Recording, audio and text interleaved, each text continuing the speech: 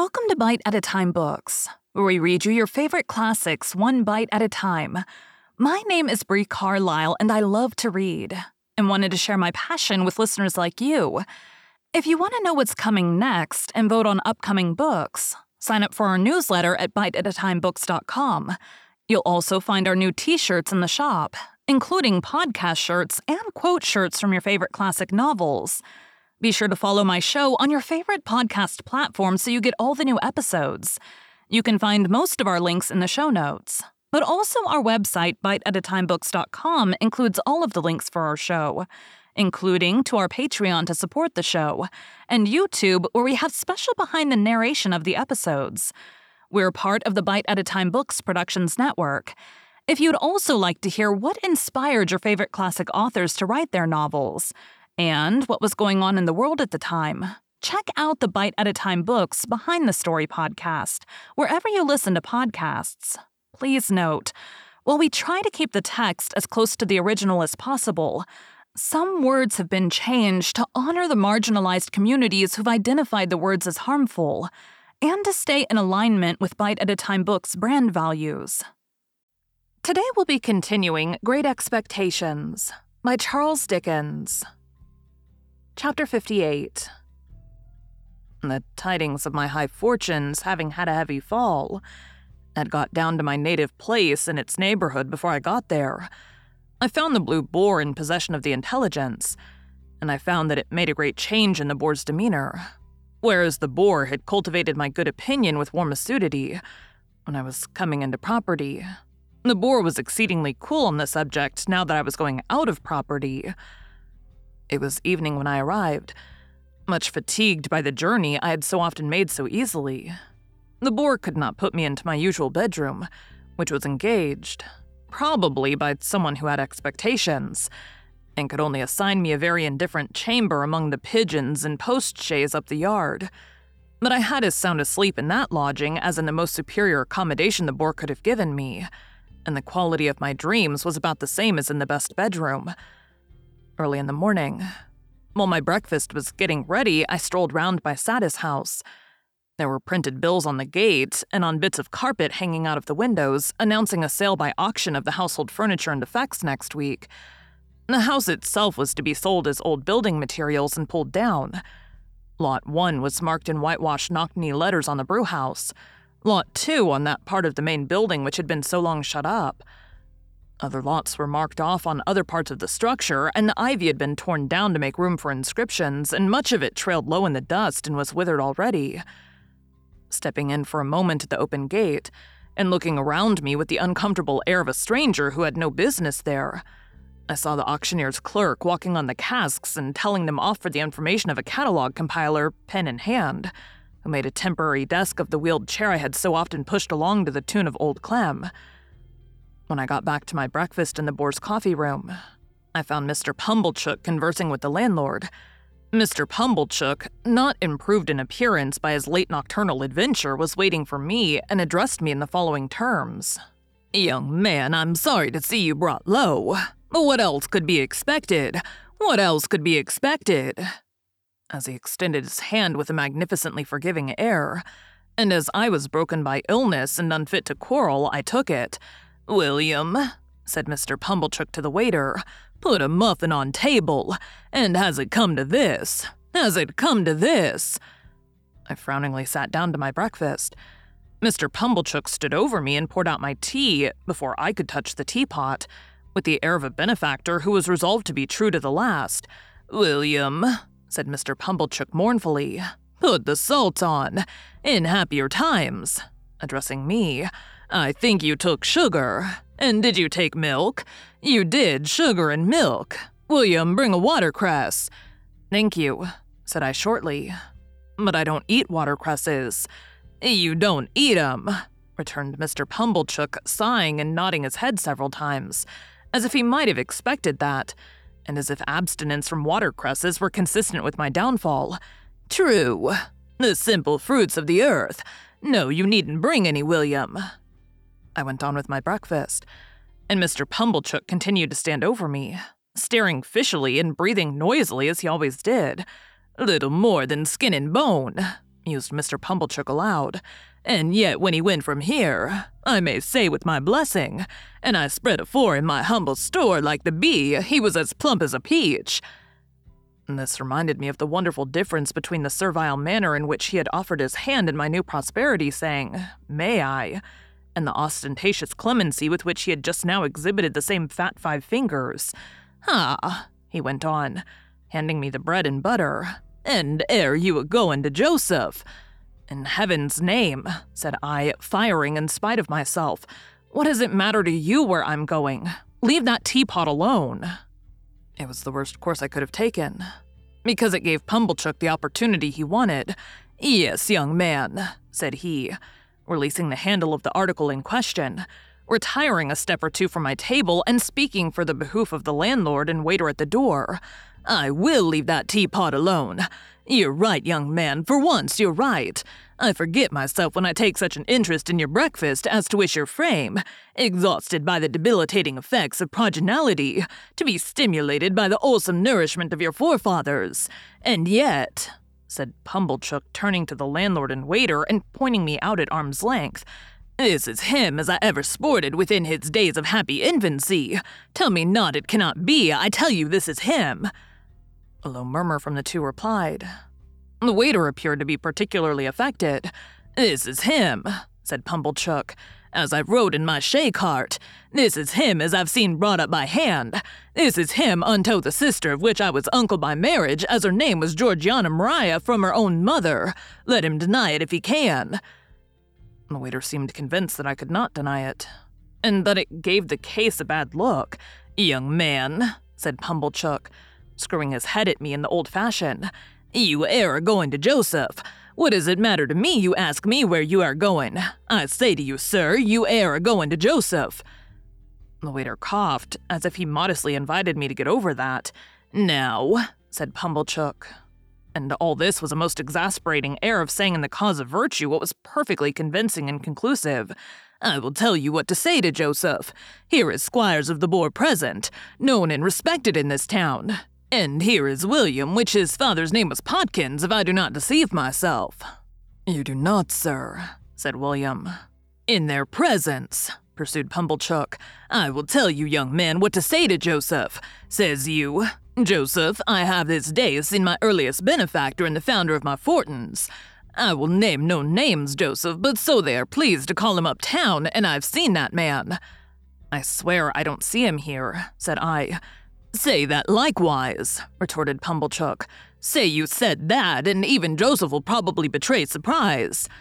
"There you quite mistake him," said I. "I know better." "Says you," Pumblechook went on. "Joseph, I've seen that man, and that man bears you no malice and bears me no malice. He knows your character, Joseph, and is well acquainted with your pig-headedness and ignorance. And he knows my character, Joseph, and he knows my want of gratitude. Yes, Joseph," says you. Here Pumblechook shook his head and handed at me.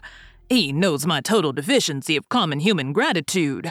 He knows it, Joseph, as none can. You do not know it, Joseph, having no call to know it, but that man do." Windy donkey as he was, it really amazed me that he could have face to talk thus to mine.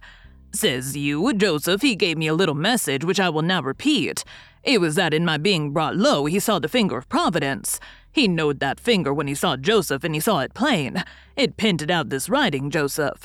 Reward of ingratitude to his earliest benefactor and founder of fortins. But that man said he did not repent of what he had done, Joseph. Not at all. It was right to do it. It was kind to do it. It was benevolent to do it, and he would do it again." "It's pity," said I scornfully as I finished my interrupted breakfast, "that the man did not say what he had done and would do again. Squires of the Boar," Pumblechook was now addressing the landlord, "and William, I have no objections to your mentioning either uptown or downtown, if such should be your wishes, that it was right to do it, kind to do it, benevolent to do it, and that I would do it again." With those words, the impostor shook them both by the hand with an air and left the house, leaving me much more astonished than delighted by the virtues of that same indefinite it. I was no longer after him and leaving the house too, and when I went down the high street, I saw him holding forth, no doubt to the same effect, at his shop door to a select group, who honored me with very unfavorable glances as I passed on the opposite side of the way. But it was only the pleasanter to turn to Biddy and to Joe, whose great forbearance shone more brightly than before, if that could be, contrasted with this brazen pretender. I went towards them slowly, for my limbs were weak, but with a sense of increasing relief as I drew nearer to them, and a sense of leaving arrogance and untruthfulness further and further behind. The June weather was delicious. The sky was blue, the larks were soaring high over the green corn. I thought all that countryside more beautiful and peaceful by far than I had ever known it to be yet. Many pleasant pictures of the life that I would lead there, and of the change for the better that would come over my character when I had a guiding spirit at my side, whose simple faith and clear home wisdom I had proved, beguiled my way. They awakened a tender emotion in me, for my heart was softened by my return, and such a change had come to pass that I felt like the one who was toiling home barefoot from a distant travel, and whose wanderings had lasted many years. The schoolhouse where Biddy was mistress I had never seen, but the little roundabout lane by which I entered the village for quietness' sake took me past it. I was disappointed to find that the day was a holiday. No children were there, and Biddy's house was closed. Some hopeful notion of seeing her, busily engaged in her daily duties before she saw me, had been in my mind and was defeated. But the forge was a very short distance off, and I went towards it under the sweet green limes, listening for the clink of Joe's hammer. Long after I ought to have heard it, and long after I had fancied I heard it and found it but a fancy, all was still. The limes were there, and the white thorns were there, and the chestnut trees were there, and their leaves rustled harmoniously when I stopped to listen. But the clink of Joe's hammer was not in the midsummer wind. Almost fearing, without knowing why, to come in view of the forge, I saw it at last, and saw that it was closed. No gleam of fire, no glittering shower of sparks, no roar of bellows, all shut up and still. But the house was not deserted, and the best parlor seemed to be in use, for there were white curtains fluttering in its window, and the window was open and gay with flowers. I went softly towards it, meaning to peep over the flowers when Joe and Biddy stood before me, arm in arm. At first, Biddy gave a cry as if she thought it was my apparition, but in another moment she was in my embrace. I wept to see her, and she wept to see me. I, because she looked so fresh and pleasant. She, because I looked so worn and white. But dear Biddy, how smart you are. Yes, dear Pip. And Joe, how smart you are. Yes, dear old Pip, old chap. I looked at both of them, from one to the other, and then, "It's my wedding day!" cried Biddy in a burst of happiness. "And I am married to Joe!" They had taken me into the kitchen, and I had laid my head down on the old deal table. Biddy held one of my hands to her lips, and Joe's restoring touch was on my shoulder. "Which you weren't strong enough, my dear, for to be surprised," said Joe, and Biddy said, "I ought to have thought of it, dear Joe, but I was too happy." They were both so overjoyed to see me, so proud to see me, so touched by my coming to them, so delighted that I should have come by accident to make their day complete. My first thought was one of great thankfulness that I had never breathed this last baffled hope to Joe. How often while he was with me in my illness had it risen to my lips. How irrevocable would have been his knowledge of it if he had remained with me but another hour. "Dear Biddy," said I, "you have the best husband in the whole world, and if you could have seen him by my bed, you would have. But no, you couldn't love him better than you do." "No, I couldn't indeed," said Biddy. "And dear Joe, you have the best wife in the whole world, and she will make you as happy as even you deserve to be. You dear, good, noble Joe." Joe looked at me with a quivering lip, and fairly put his sleeve before his eyes. "And Joe and Biddy both, as you've been to church today and are in charity and love with all mankind, receive my humble thanks for all you've done for me, and all I have so ill repaid. And when I say that I'm going away within the hour, for I am soon going abroad, and that I shall never rest until I've worked for the money with which you have kept me out of prison, and have sent it to you. Don't think, dear Joe and Biddy, that if I could repay it 1,000 times over, I suppose I could cancel a farthing of the debt I owe you, or that I would do so if I could." They were both melted by these words, and both entreated me to say no more. But I must say more. Dear Joe, I hope you will have children to love, and that some dear fellow will sit in this chimney corner of a winter night, who may remind you of another little fellow gone out of it forever. Don't tell him, Joe, that I was thankless. Don't tell him, Biddy, that I was ungenerous and unjust. Only tell him that I honored you both, because you were both so good and true, and that as your child, I said it would be natural to him to grow up a much better man than I did. I ain't a-going, said Joe from behind his sleeve, to tell him no think o' that nature, Pip. Nor Biddy ain't, nor yet no one ain't. And now, though I know you've already done it in your own kind hearts, pray tell me both that you forgive me.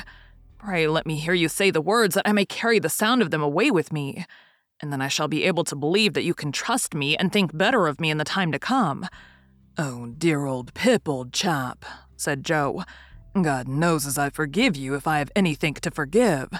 Amen, and God knows I do, echoed Biddy. Now let me go up and look at my old little room and rest there a few minutes by myself. And then when I've eaten and drunk with you, go with me as far as the finger post, dear Joe and Biddy, before we say goodbye. I sold all I had, and put aside as much as I could, for a composition with my creditors, who gave me ample time to pay them in full, and I went out and joined Herbert. Within a month, I had quitted England, and within 2 months, I was clerk to Clarriker & Co., and within 4 months, I assumed my first undivided responsibility, for the beam across the parlor ceiling at Mill Pond Bank had then ceased to tremble under old Bill Barley's growls, and was at peace. And Herbert had gone away to marry Clara, and I was left in sole charge of the Eastern Branch until he brought her back. Many a year went round before I was a partner in the house, but I lived happily with Herbert and his wife, and lived frugally and paid my debts and maintained a constant correspondence with Biddy and Joe. It was not until I became third in the firm that Clarriker betrayed me to Herbert, but he then declared that the secret of Herbert's partnership had been long enough upon his conscience and he must tell it. So he told it. And Herbert was as much moved as amazed, and the dear fellow and I were not the worst friends for the long concealment. I must not leave it to be supposed that we were ever a great house or that we made mince of money. We were not in a grand way of business, but we had a good name and worked for our profits and did very well.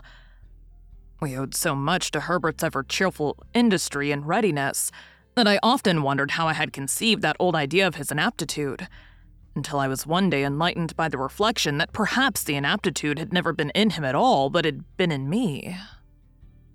Thank you for joining Bite at a Time Books today, while we read a bite of one of your favorite classics. Again, my name is Brie Carlisle, and I hope you come back tomorrow for the last bite of Great Expectations. Don't forget to sign up for our newsletter at biteatatimebooks.com and check out the shop. You can check out the show notes or our website, biteatatimebooks.com, for the rest of the links for our show. We'd love to hear from you on social media as well.